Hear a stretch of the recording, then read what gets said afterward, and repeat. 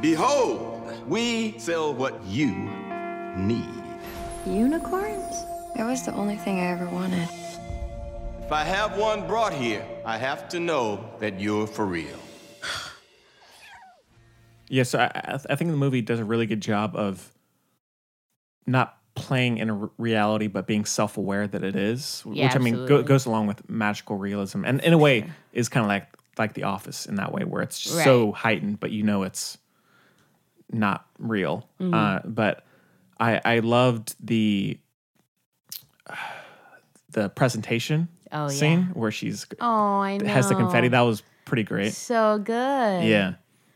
And the way that's like the story really respects itself, like those involved in making it, like it was clearly just like loved so much. You know what I mean? Like they didn't make her look like an idiot. They didn't make it go. Basically, it was like it's especially cool because like in a magical realism movie, what happens is extremely realistic. Like that's in a lot of ways. Like it's not overly theatrical. You know what I mean? Mm-hmm. Does that kind of make sense? Yeah.